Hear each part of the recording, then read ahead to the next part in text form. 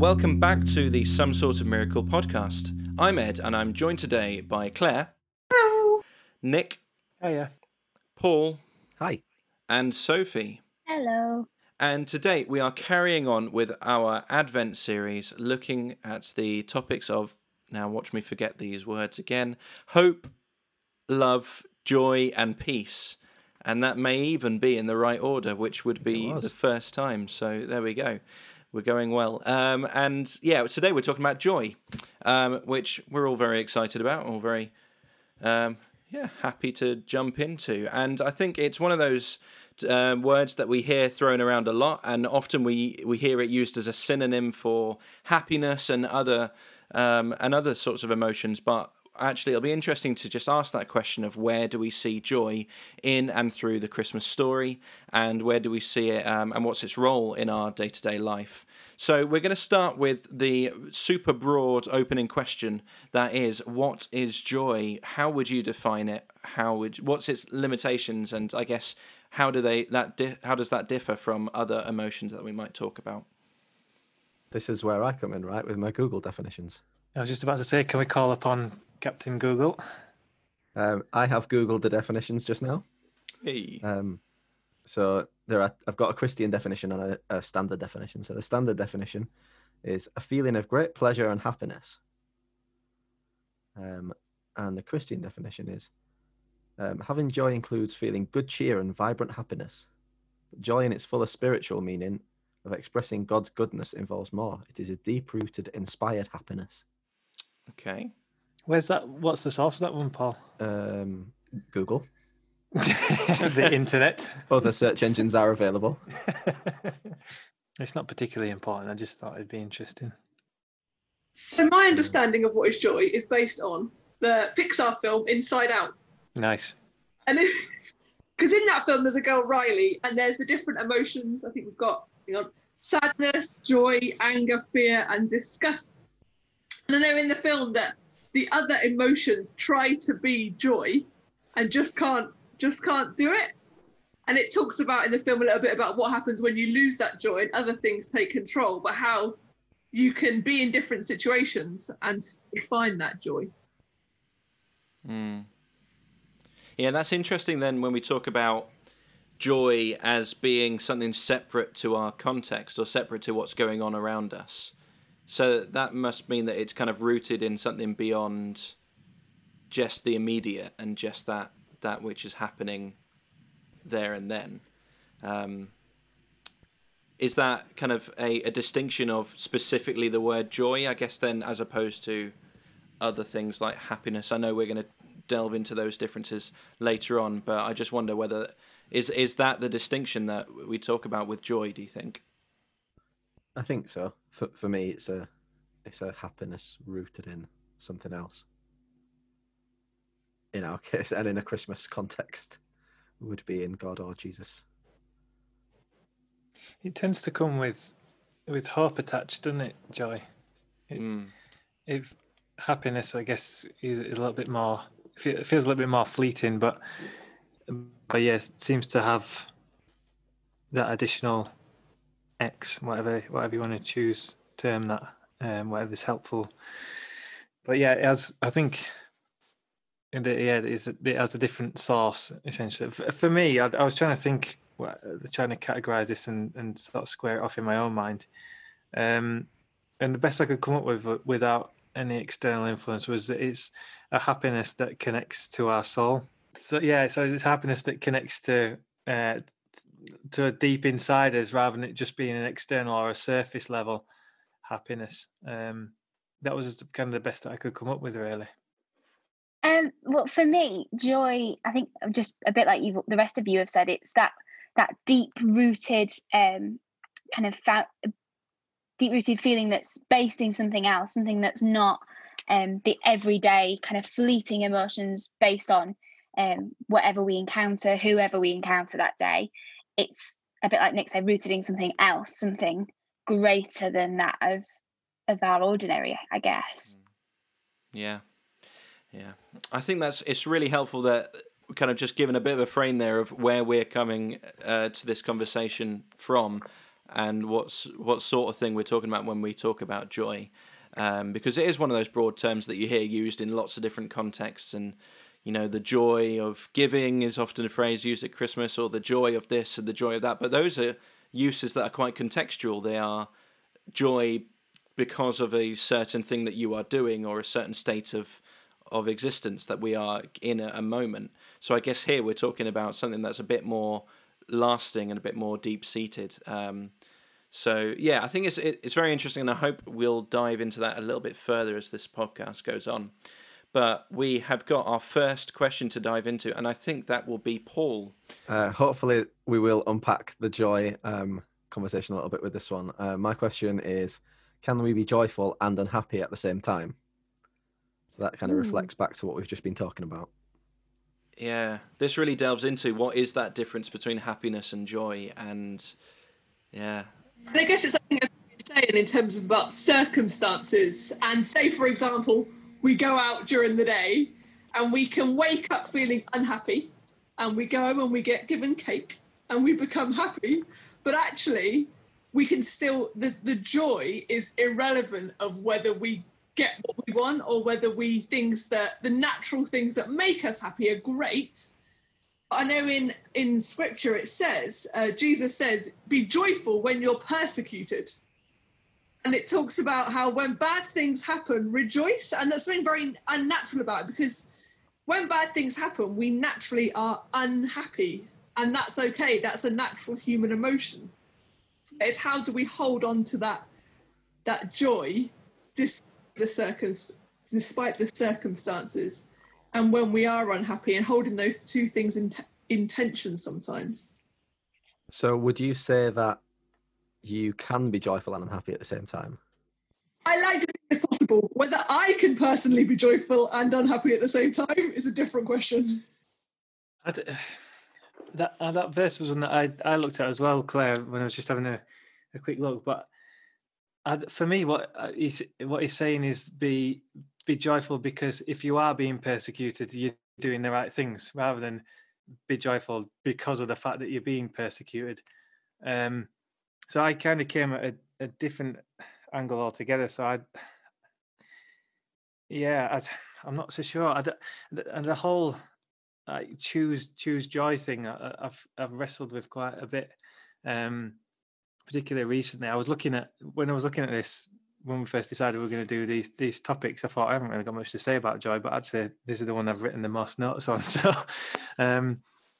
but yeah, I don't know if I can express what I think I'm trying to say, and then you guys can see if you disagree or not. But I think that whole choose joy thing it can be unhelpful, and at worst it can be harmful. If you're in a position where, I don't know, psychologically or physically, maybe something for depression or something like that, saying choose joy to someone can be really, really difficult for them to understand and to hear. So I like the idea of it, but for me, what that's saying is choose to try and be positive where you can. I think that's different to joy. I don't know what you guys think. I have a feeling I might be out on my own on this one, so that's fine. I'm with you. So to clarify, just to make sure we've got sort of separate definition, to make sure that I separate us all before we argue about this. So are you saying that you can or you can't be joyful at the same time as being unhappy? I don't know. Unhappiness in itself, you can be unhappy and then have an experience that makes you where you experience joy, and then go back to being unhappy again. Like, I guess, are you saying simultaneously, or as two states? I'm saying simultaneously. I don't think you be so. Joyful and unhappy? I don't think so. Not for me. I think for me that raises larger questions of what we believe the outworkings of joy to look like. But as someone who's experienced anxiety, and it's put me off work at times and things like that, that really does feel completely overwhelming. There's nothing in that instance that anybody can say or do to make it go away and to make it stop and to make that feeling end instantly.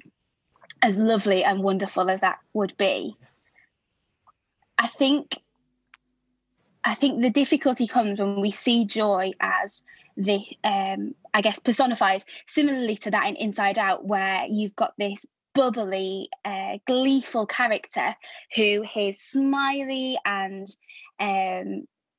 upbeat, and that is the outworking of joy in that instance. But does that mean that if you are joyful joyful to be alive, joyful for the faithfulness and love of God and the blessing that Christ is, does that mean that if you're then not upbeat and cheery and gleeful about that, that's not an outworking of joy? I don't really know where I sit with it, but I think you can be joyful at the goodness of God and still be experiencing a very real and persistent depression, anxiety, or even physical health that is putting you under a particular circumstance. That is, someone then saying, choose joy as a, please be upbeat and positive and cheery and smiley, and decide to disregard the way that you're feeling is, as Nick said, quite harmful, because sometimes there is just nothing in that particular moment that will make you cheery and upbeat. It is that complex thing, isn't it, in terms of recognising there's the joy we talk about in Scripture, and I think and the way the world talks about joy, which isn't always the same, and then we talk about happiness, and then we talk about positive thinking, and then we recognise like mental health issues and how they all fit together and how we label them all, and it complicates the issue so much. And as Sophie was saying, how we live that out. There are people who will come across as the most joyful people, and yet inside they're really struggling. And then other people who come across as the most miserable, downhearted people, but actually there's something inside them which is that joy. Yeah, definitely. I think that's where, for me, it's really important to be quite clear on that, because, as I say, I mean, there'll be people listening, I'm sure, that think, well, choosing that joy. All right, as I said, as a concept, it's really nice. But I think in its practicalities, you can leave people wondering if, well, am I a bad Christian if I can't be joyful? If I've found Jesus and I understand or believe that this is the best way to live my life, but yet I'm still not joyful, is there something wrong with me then? And I think that's been the downfall of the church for quite some time, is kind of labeling people either you get it or you don't, or you're in or you're out. So I think, this is a new understanding for me, particularly over the last few years, of trying to get my head around some of these things, as far as how I experience things, but also how other people experience things, and the differences that are quite vast in amongst that. But then also trying to think, well, how can I be helpful to other people in a way that's, that I can express myself clearly, but not sort of downplay how they're experiencing life. So I think the whole topic of joy is a huge. It's really deep, isn't it? It's a really deep thing to try and get your head around, but also to try and discuss. And it seems strange, but when I've been trying to think about it, more so than the hope and the love episodes that we've done, this felt like a deeper thing to me.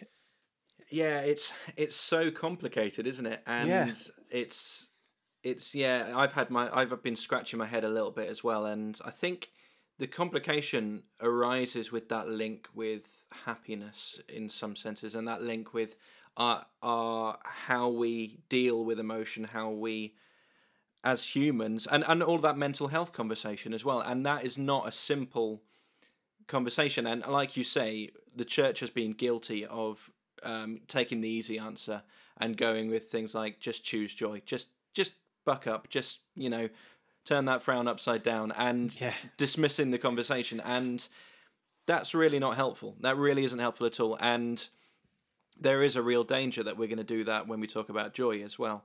And especially, with joy being listed in the fruit of the Spirit as well. And we talk about that as there should that evidence in your life of the Spirit. And that can feel quite accusational, I guess, if you're not feeling joyful, or if you are having a down day, you might extrapolate that to say, oh, you're not a good Christian or whatever, and that's really damaging. That's really damaging teaching and really dangerous. Yeah. But I think when we, like, with all the modern advances in happiness and how we experience that, it's quite interesting to see how that reflects on some of the biblical teaching as well. So there's a course called the Happiness Course that I know a lot of people have gone on, and it sounds like a ridiculous name, but it's written by I think it's a Christian kind of psychologist, and it's not explicitly Christian teaching, but it's from that background. And they look at what it means, what happiness is, and how humans experience happiness, and how we can be happy in our lives. And they found in their research that happiness was made up, like what determined our happiness was three main factors: genetics, our internal state of mind, and our circumstances. Yeah. And they split those up into different percentages of what affected us most. And I'd like to hear what your guess would be for the way they were arranged. So the three percentages, I'll give you them, are 50%, 40%, and 10%. And I'd be interested to see which way around you think that would be. So circumstances, internal state of mind, and genetics. Which would you put at 50%, do you think? I think internal state of mind for me, I guess this is going to be different for everyone, I think, isn't it? Yeah.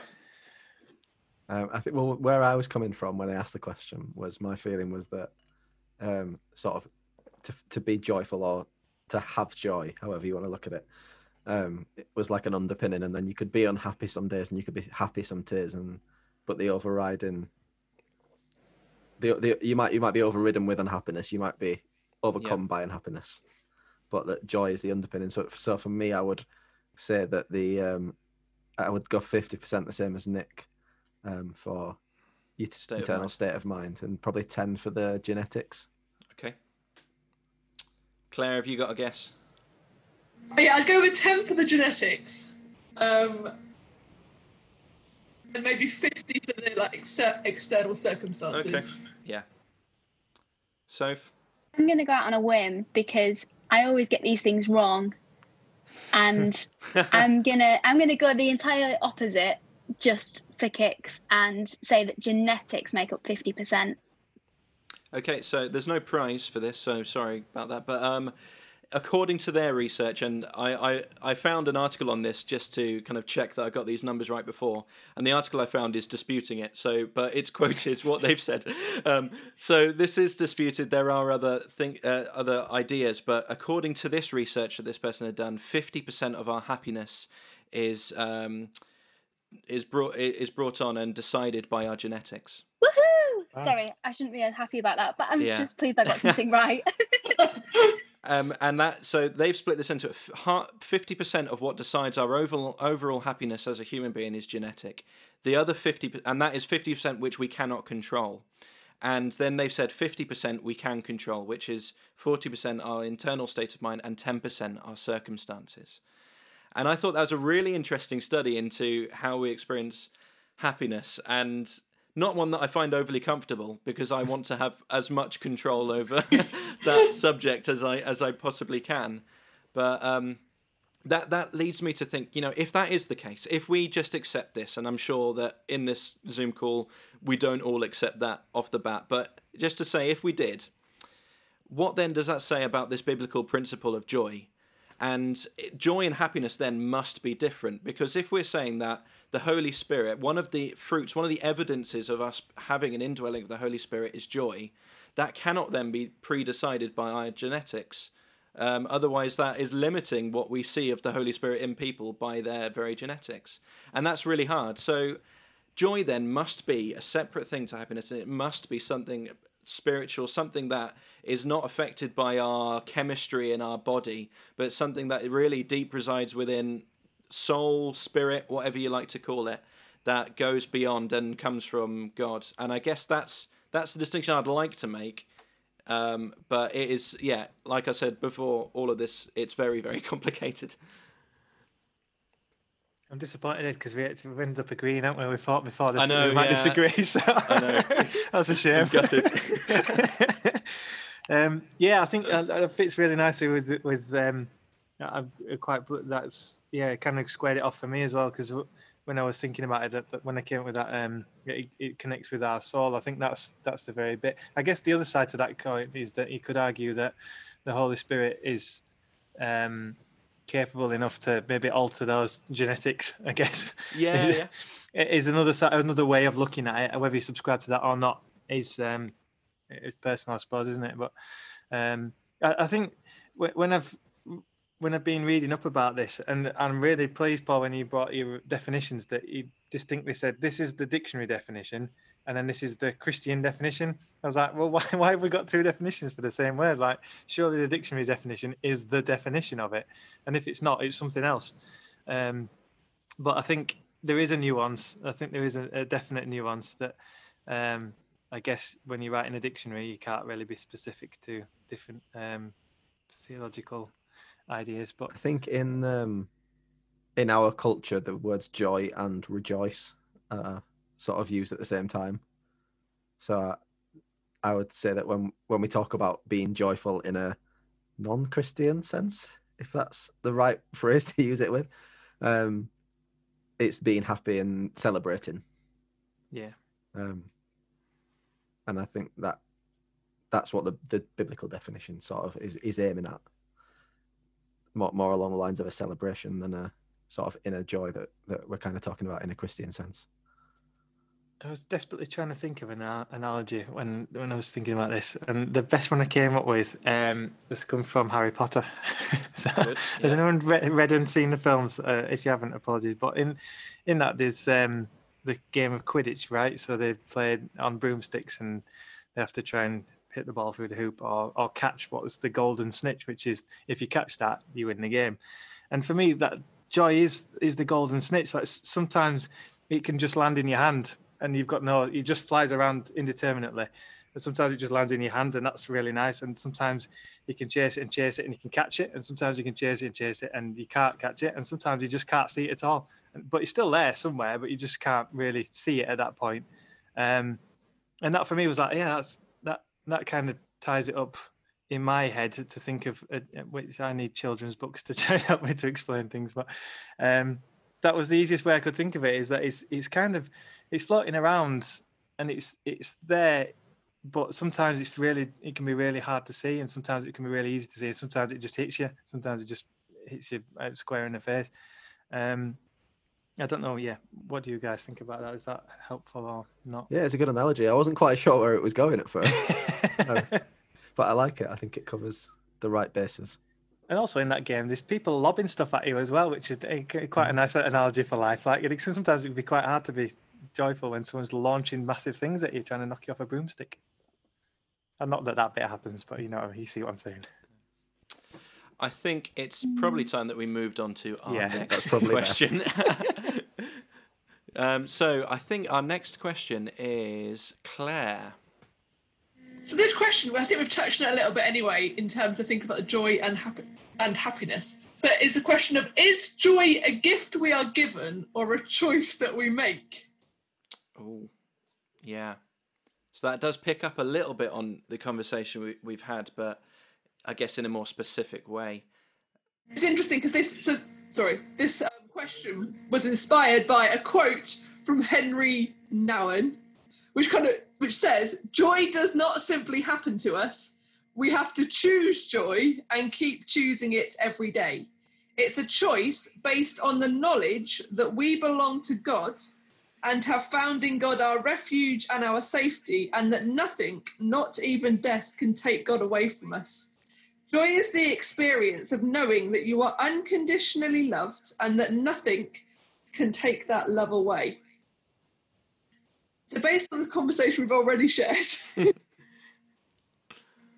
I'm not having it, Henry. I'm not having it at all. I really like that last bit.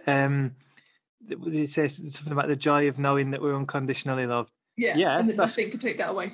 And that's true, yeah, and that's really joyful, and that's really helpful. And that is a source of joy for many people, and that can be a source of joy when it's really, really difficult.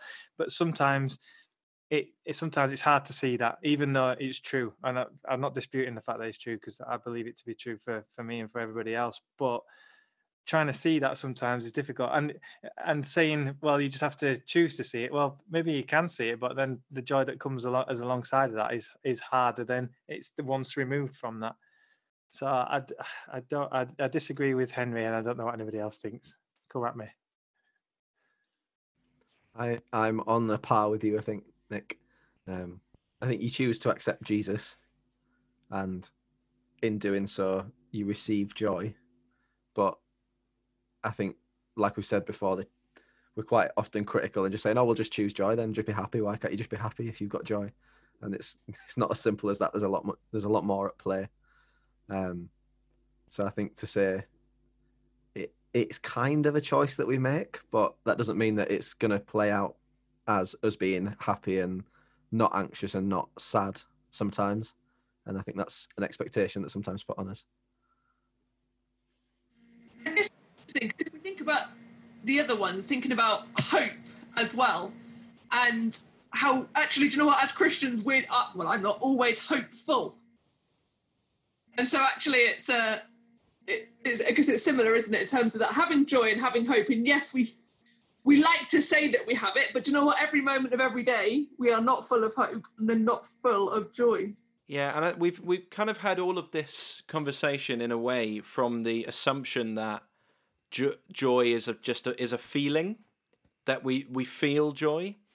And like you mentioned there with hope, I wonder whether, well, we can't say that Christians are expected to be happy all the time or feel joyful all the time and have that physical feeling of joy all the time, because there are highs and there are lows, and that's just life. We don't feel great all the time, and there are some really difficult things to come with. I guess what we can say that having Christ in your life and being filled with the Holy Spirit, it gives you that hope. And I guess joy in some senses is that it's the bottom line rather than the top. It's that in the hardest times, we know there is a hope in something better because of faith in Jesus. And that shifts the bottom maybe more than the top of experience, or I don't know if I agree with that even. I don't know. Talking yourself out of it. That's it. I'm talking, and then my brain's going, "Oh, are you sure? Are you sure?" But yeah, I think back to my first point about making joy just a feeling. Is it more that we have hope, and that is just a state of, if we believe in Jesus, then there is a hope that there is something better coming, that there is the kingdom of God is on its way, and that God will deliver on his promises. And then, therefore, joy is the experience of acknowledging that hope. And that is that link there. And even when life is really difficult, when we are unhappy, when we face really difficult things, there is that hope, and therefore that we can have joy. Yeah, I think I'm following you, Ed. I think, but I'd add into that and chuck another one into the mix that peace forms a part of that as well, which I think we're going to talk about in the next episode. Yeah. So I think from your branches, if you look at it like one of those diagrams that I can't remember the name of, if you've got love, and then stemming out from that, you've got hope, peace, and joy, all on the same level. Those three seem to be intrinsically linked, but stemming out from the fact that we are loved beyond our understanding, really. I think, is that what you're trying to say? I think so. So Paul in the Bible says, "May the God of hope fill you with joy and peace." Nailed it. Yeah, I think he said it better than me. Yeah, he's got the skill in writing that we clearly don't have in talking. It's interesting because coming back to the Christmas story, the nativity story, hang on, it says, the angel said, "Do not be afraid. I bring you good news that will cause great joy for all people." So the story of Christmas, in theory, no, it's true, is there to give all people great joy. That is what it's about. Yeah. So then if joy is that's a gift, isn't it, in terms of that? Is it a choice we make to receive that gift? I don't know. Yeah, that's exactly it. Like the wondrous gift is given, isn't it? And that gift is Jesus, ergo joy, love, peace, hope, all those things. So yeah, I think I'm on board. So I think we can definitively say gift, unless Sophie disagrees. Well, I'm trying to process all this in my head, and I just keep saying, well, the gifts of the Holy Spirit are the fruit of the Spirit. And I'm sure, I don't know whether this is something we've touched on already, whether there's something to do with the grammatical stuff in this, and it's either like a stray comma somewhere, which makes it the fruit of the Spirit is love, joy, peace, patience, kindness, goodness, faithfulness, gentleness, and self-control.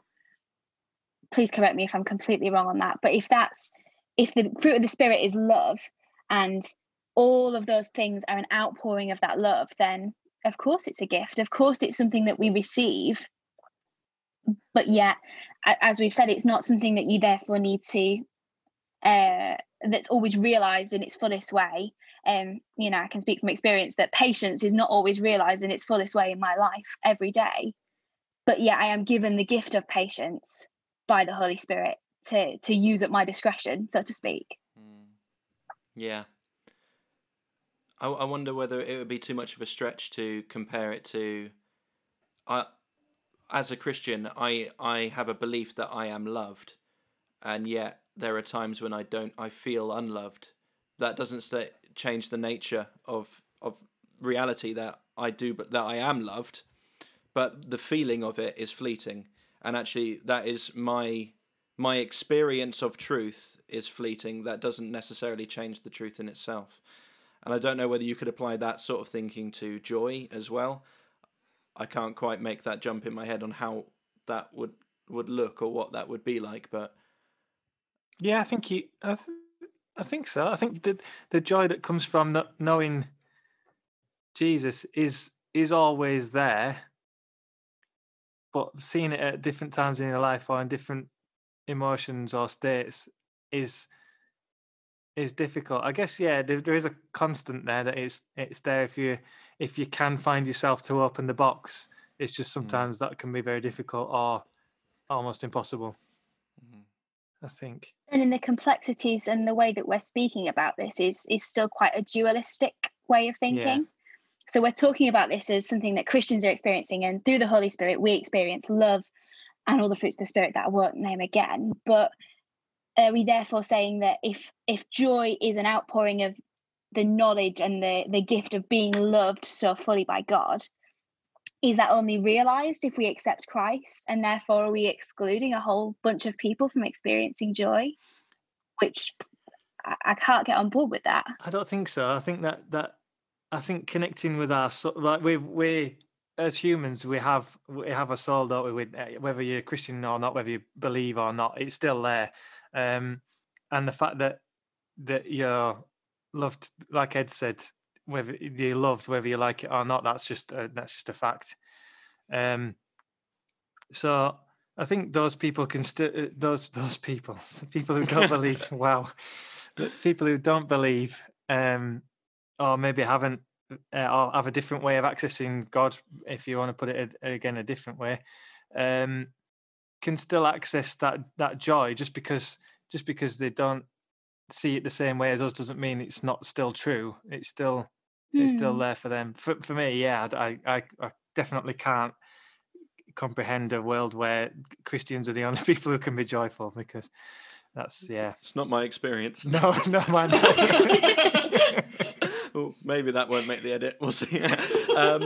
I think it's probably best if we move on to our final question for the episode, as much as I'm loving this conversation.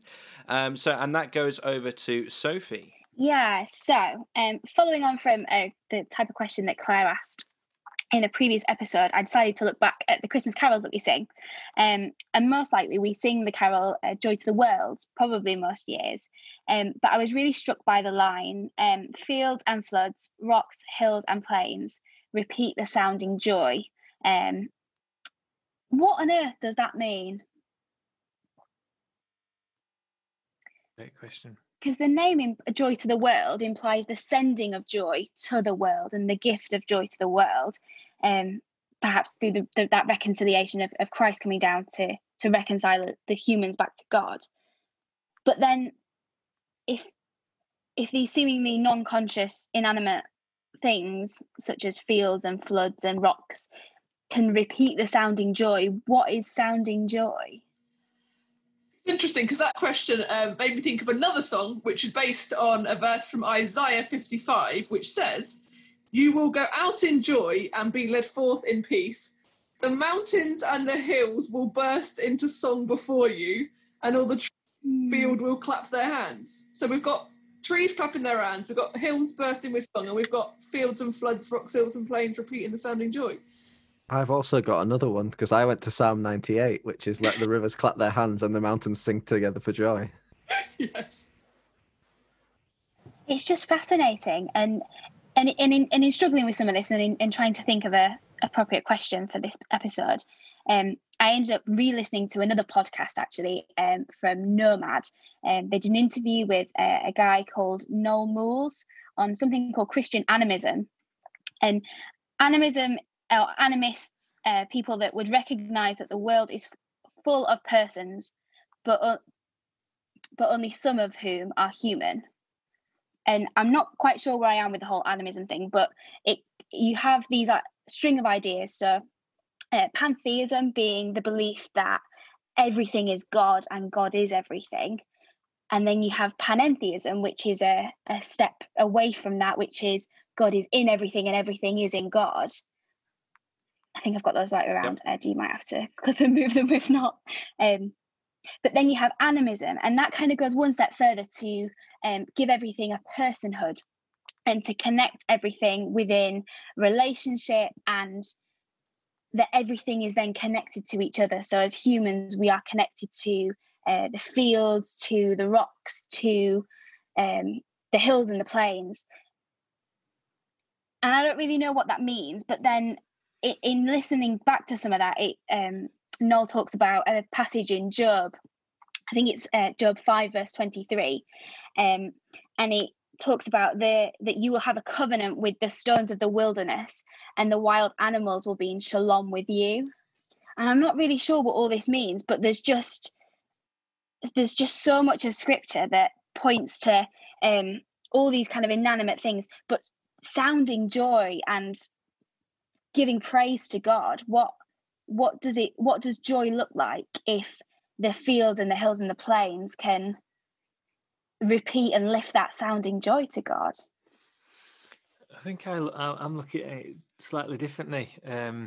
Just whilst I've been thinking about it, and for me that repetition comes from. So if you go back to Genesis, like you repeatedly get, God made this and saw that it was good, and that was kind of repeats and repeats. So for me, God's taking enjoyment or pleasure certainly in His creation there, and I think we as humans somewhere on some level inherently enjoy creation, whether that's beautiful scenery, whether that's looking at rivers or mountains or wherever you find that, or animals. So what that's saying to me is repeating sound enjoying is us seeing that and enjoying it. That's how I look at it. I think that's slightly different to, well, I guess it's totally different because that's about me and not the object. Whereas I think what you were saying, Sophie, was about the object and not me. So I guess that's probably the other side of the coin there.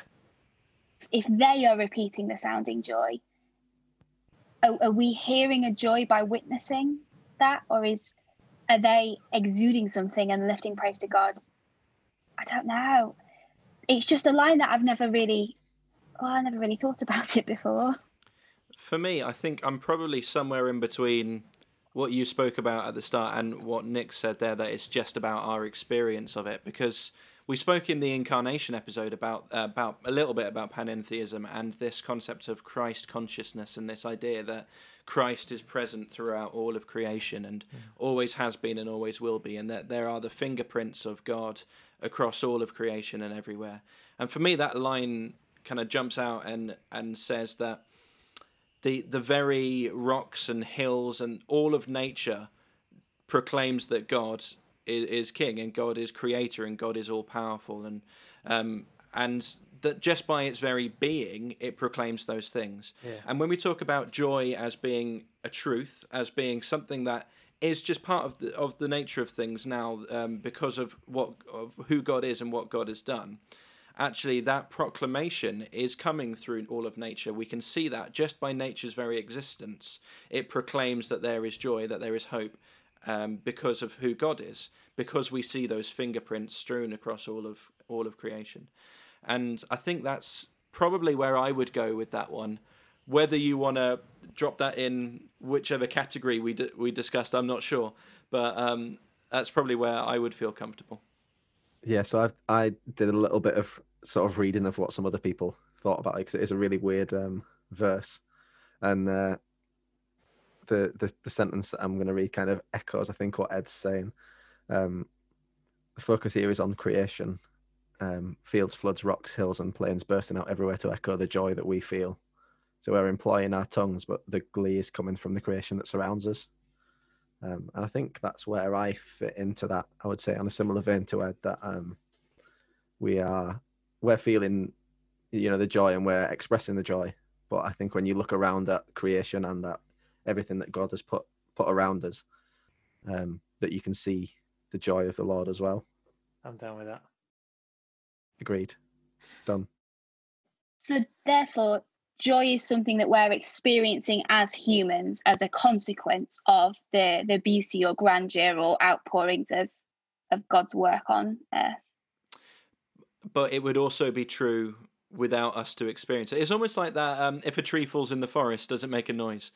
If there's no one there to interpret that as noise, for me, or that's an interesting one, because it is just vibration. At what point does it become noise? Is it only when it goes through an eardrum and is interpreted as information in that way? But I don't know.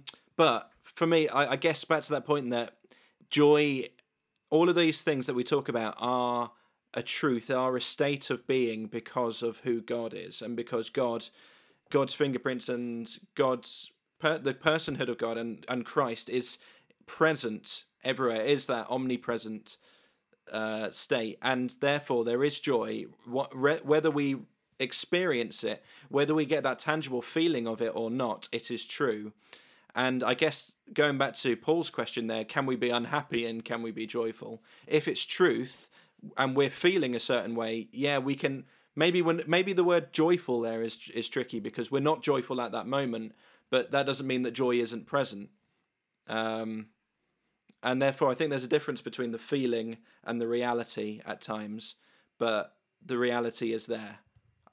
I don't know if that makes any sense. Yeah, I think that does make sense. So we can have joy at any time, but we could also be unhappy on top of that and see the unhappiness, because joy is all around us a lot of the time, all the time. Is that what we're saying? Joy is in the air everywhere we look around. I feel it in my fingers. I feel it. No, that's different. No. Interesting, because you know that Nehemiah verse which says, "For the joy of the Lord is your strength." And I'd always thought about it as, so the Lord's joy in us is our strength. But actually, for the joy of the Lord is your strength. So is it the Lord being joyful that is our strength? But then that just makes me think, what is joy? what is joy in itself that is so... But if we're talking about truth and the knowledge of all this, then what is it about joy that is distinguishable from that of the truth of love and peace and hope and all these other things that are really meaty topics that we're talking on? What is it about joy that is distinguishably joy if we're not feeling it or experiencing it, but yet it's still there as a truth to be beholden? I also don't know if beholden's a word, but you can have it now. It is now. Above my pay grade. It's a really good point. I think maybe, are we confusing joy, peace, hope, love, etc. with all being the same thing, but then there's different outpourings of those, and we see those in being joyful and being hopeful and being loving and being hopeful. Have I said hopeful? I don't know. Peaceful. That was what I missed. Oh, I don't know. Ed Bender, this one, isn't it? So that sort of brings us back to the first question we asked in this podcast, and in a sort of scary way, that it might be a good place for us to end with us not really knowing the answer.